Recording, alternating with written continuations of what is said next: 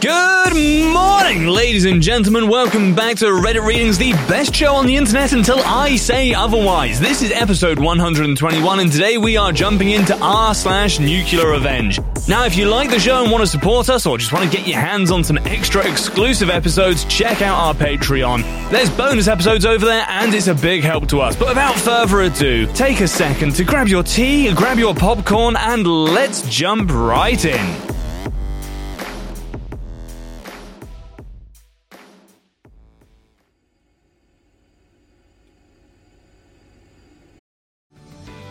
This episode is brought to you by Paramount Plus. An unlikely friendship begins in the Paramount Plus original movie Little Wing, starring Brooklyn Prince with Kelly Riley and Brian Cox. Reeling from her parents' divorce, Caitlin steals a valuable bird to save her home, but instead forms a bond with the owner, leading to a new outlook on life. Little Wing, now streaming exclusively on Paramount Plus. Head to ParamountPlus.com to try it free. Rated PG-13.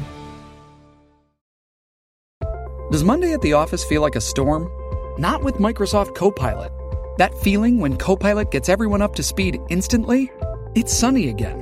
When Copilot simplifies complex data so your teams can act, that sun's shining on a beach. And when Copilot uncovers hidden insights, you're on that beach with your people, and you find buried treasure. That's Microsoft Copilot. Learn more at Microsoft.com/AI for all.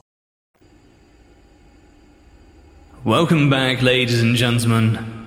I'm so glad you could join me. Our first story is from Why Do You Read Names? Ruined a marriage and my family for revenge. I've always been the black sheep of the family. Cousins grew up to be doctors, professors, creatives, and whatever else. Meanwhile, I've managed to just make a humble, stable, passive income through some business decisions. Nothing fancy, but I can afford a one-bedroom in New York City and live comfortably with that, and a part-time job in a cafe. Everyone in the family, including my own parents, judge me harshly for not pushing myself to do what my cousins do. Especially my one cousin we will call Randy. Think stereotypical dude bro who got rich thanks to working for his dad.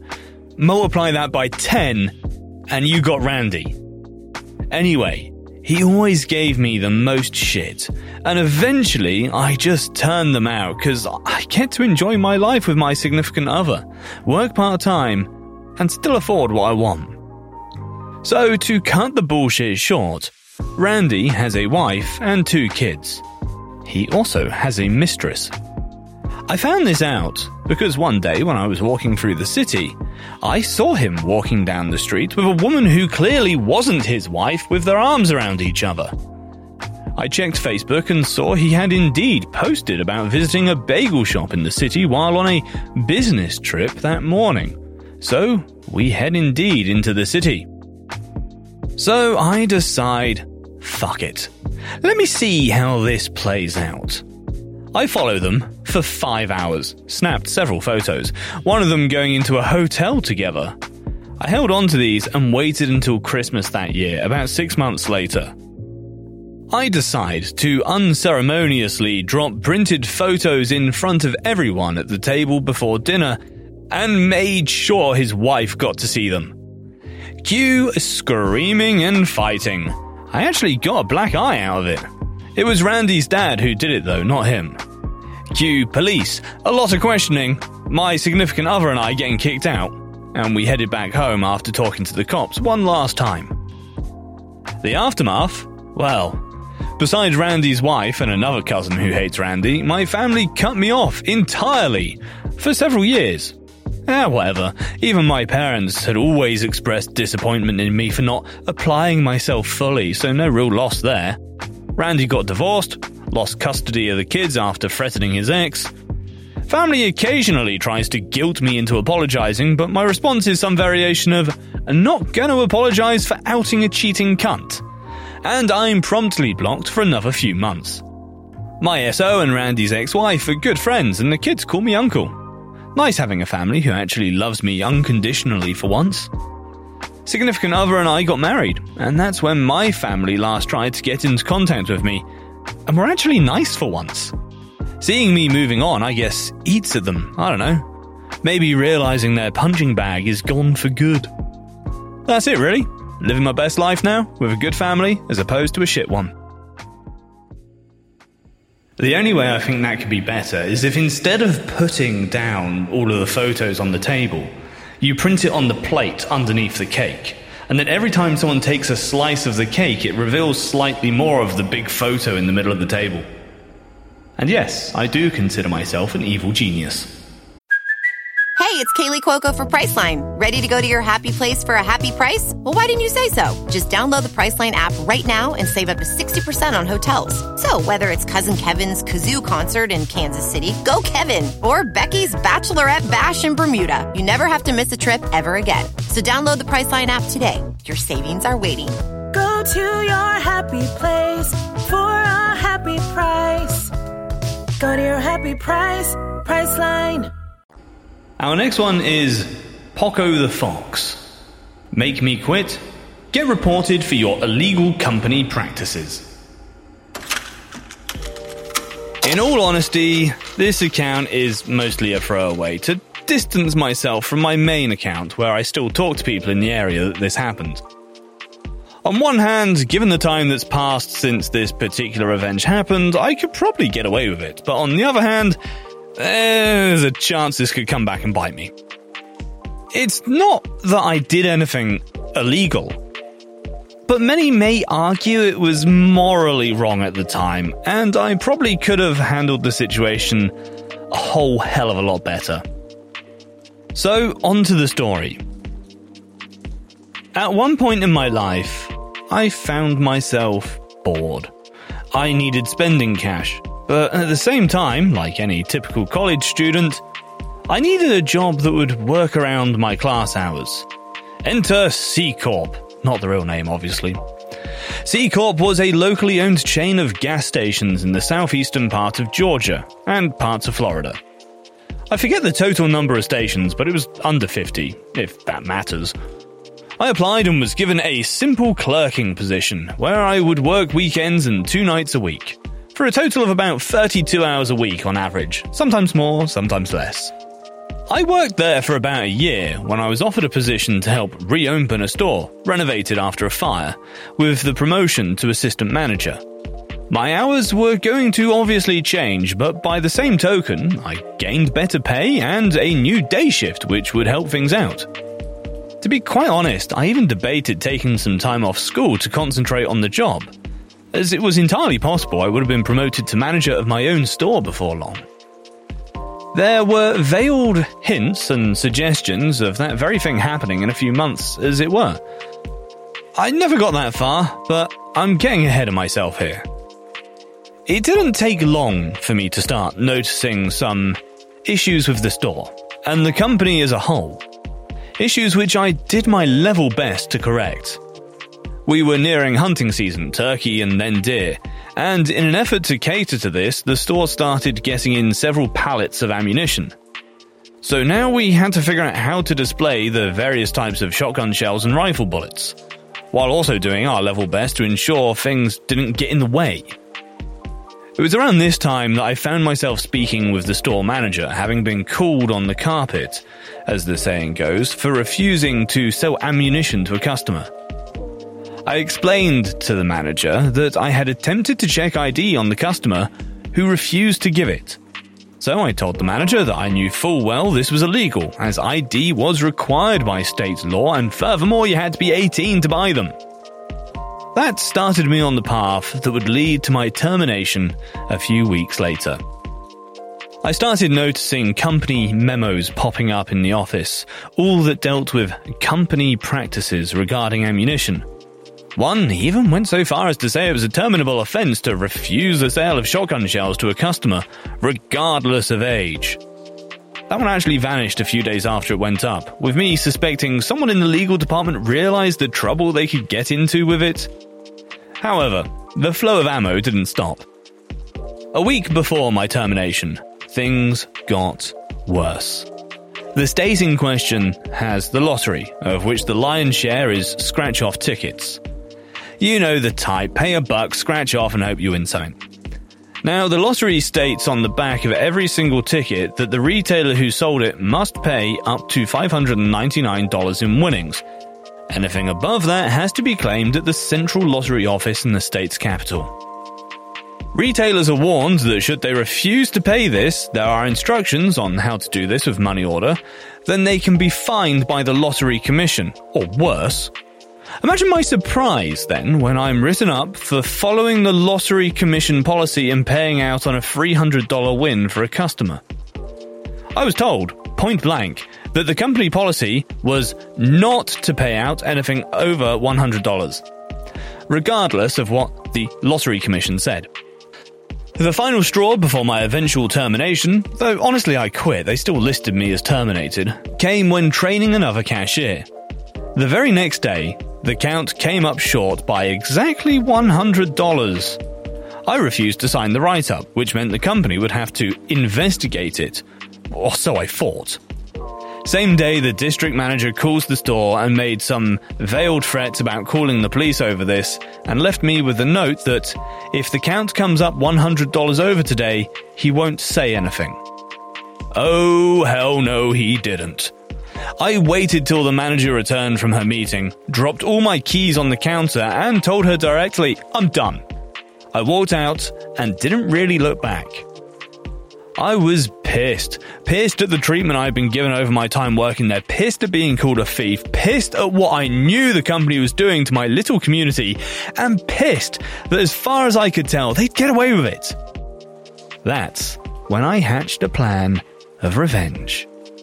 First and foremost, I needed to talk with a friend. One of my college buddies also worked for the county sheriff office, so I plied him over with some good barbecue and a few beers, and then asked him hypothetically speaking, what would happen to a company if it was found out they were doing something illegal? I don't know, like selling ammunition when they shouldn't be, or, something like that.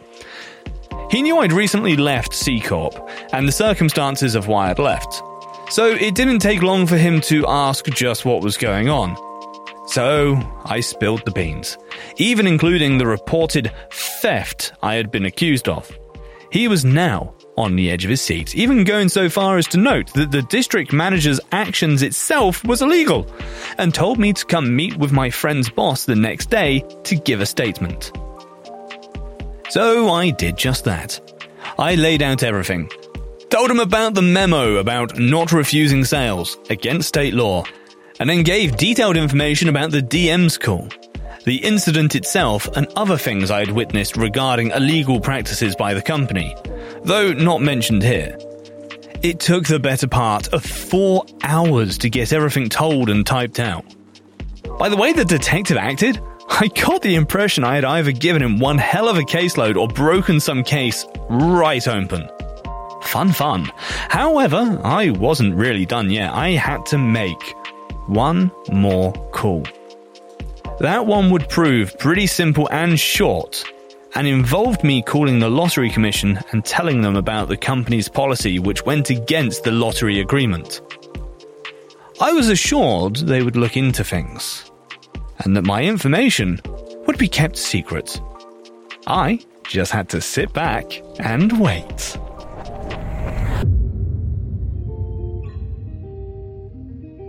The fallout. 2 or 3 weeks later, our local paper ran a story on the front page talking about a multiple department sting that happened in our area.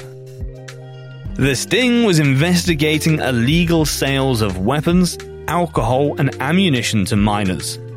In that raid, C Corp had been hit hard, with several of their stores being shut and several managers and district managers being arrested on various charges tied to this illegal activity.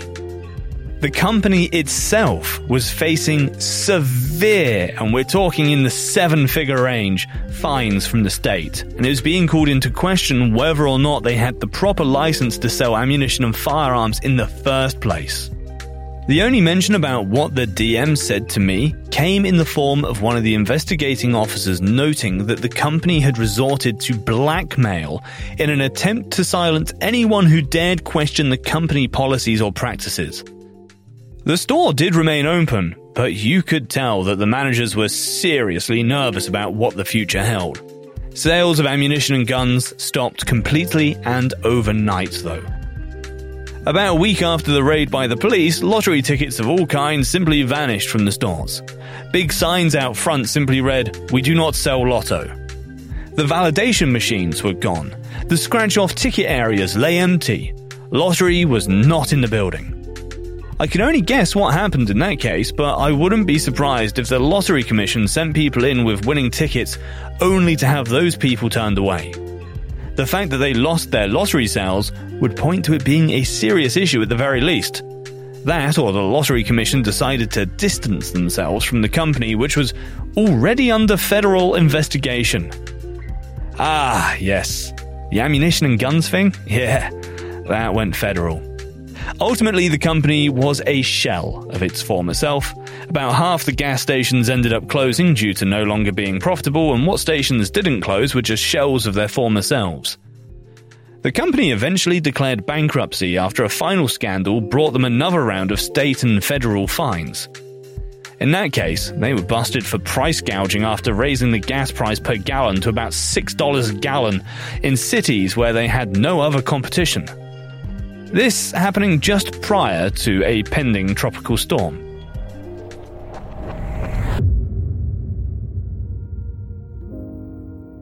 Today. It's been close to 15 years since this all went down. C Corp doesn't exist any longer. After declaring bankruptcy, most of the stores were sold off to a competitor who ended up closing all but 5 or 6 of the stores due to redundancies. A whole host of, honestly, innocent people ended up out of work simply because the store decided to fuck over one guy who wanted to do the right thing by the law and state policies. Several of the corporate staff were given 2- and 3-year suspended sentences, while others ended up paying personal fines on top of what the company was facing.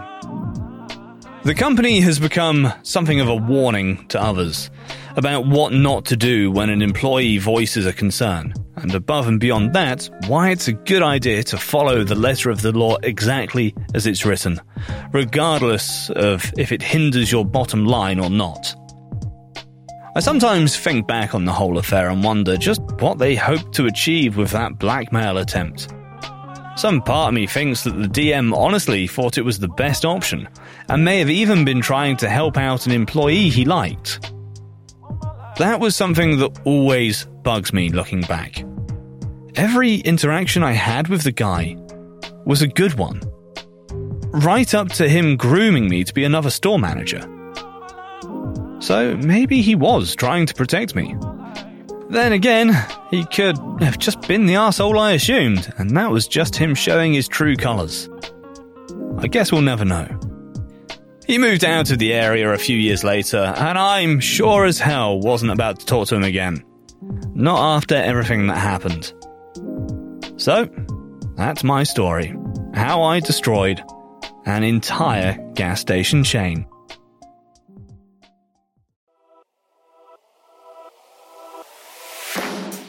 Alrighty then folks, thank you very much for listening. I hope you enjoyed that one. Don't forget to check out our Patreon. Make sure you're following along because we're dropping 2 episodes a week and a bonus episode on our Patreon every week. I hope you enjoyed it, guys. Until next time, peace out. True terrors of horror, bizarre happenings, unexplainable events. On our podcast, Disturbed, terror takes center stage. Each episode is a journey into the darkest corners of human existence, delving into bone-chilling tales of kidnappings, serial killers, maniacs, and the very essence of your worst nightmares coming to life on this weekly true horror show. Disturbed is not for the faint of heart. It's an exploration of real, unadulterated horror sourced from everyday people. Each episode is a descent into the macabre, where we narrate stories that will leave you on the edge of your seat and crawling in your skin. We navigate the disturbing narratives that lurk in the shadows, offering a raw and unfiltered listen into the most terrifying aspects of the human experience. Enter at your own risk and let the unsettling tales unfold in the haunting realm of Disturbed. And remember, listeners, stay safe out there.